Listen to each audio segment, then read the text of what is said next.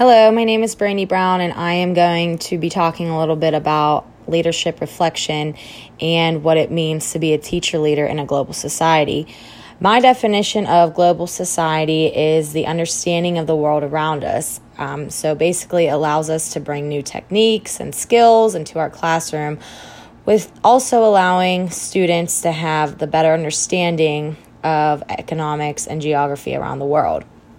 With that being said, I think when there's a leadership with a global society compared to in our individual society, the difference is you really need to be extremely open-minded and inclusive with the global society, because coming from just our individual society, sometimes we have a better understanding of the cultural differences and the diversity and the economics, the poverty, where we are right now located. But from being a leadership through the global society, you don't always have a full understanding from the people around us. You might not know them. You might not know what their background information is. So you really have to be open-minded when working in that field. Ways that it's different or that they are the same is that, you are working constantly with people. You're always trying to make changes to better our education system and what new things we can bring into our classrooms.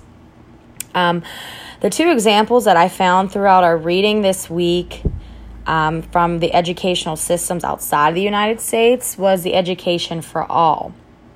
I read that they had a meeting back in 2000 in Thailand where they were creating access for learning for all.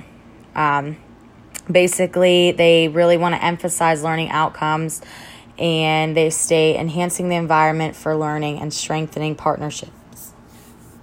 Another example of a teacher leader outside of the United States I found was the Thrival World Academies. And they mainly discuss how public educations deserve to be prepared, globalized, into which they will graduate. So they're trying to build a network for students to be able to study abroad, to broaden their horizons. A lot of researchers and studies found that students who get to study abroad come back having a different mindset, and they are more powerful from before when they left. So with that being said, some of the findings I found one process and practice for a teacher leader in a global society stated by Hannah in 2014 is basically to become a leader within the global society, you need to take a leadership role. So the process with that is you need to have different systems that are oriented. You definitely need to stay inclusive because due to the fact of many different backgrounds, which I stated earlier, you need a strong artistic thinker who can design and make new changes. Hannon also stated discussing new ideas and staying focused on the big idea, not picking out minimal details, but staying on topic.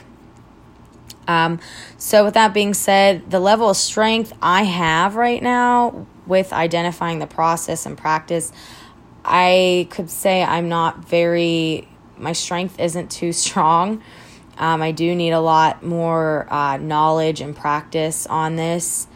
I believe I can keep a strong mindset on the big idea and staying inclusive due to the fact that we are educators and our job is to stay inclusive, so in learning about different backgrounds and where our students come from.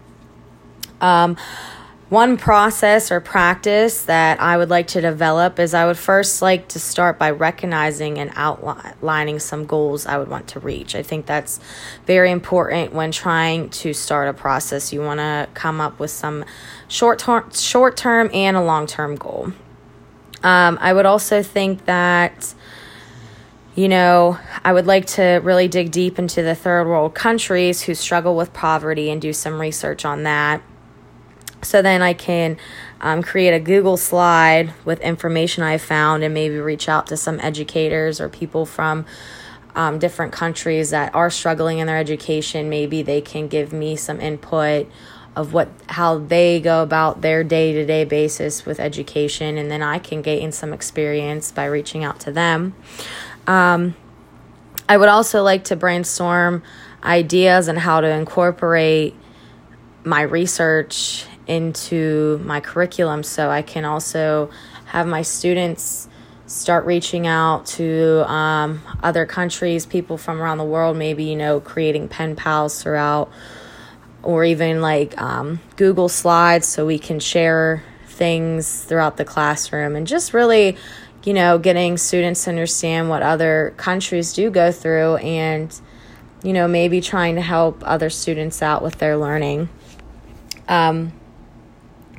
I really see this practice, I can see this practice really encouraging other educators to get on board to teach about global learning.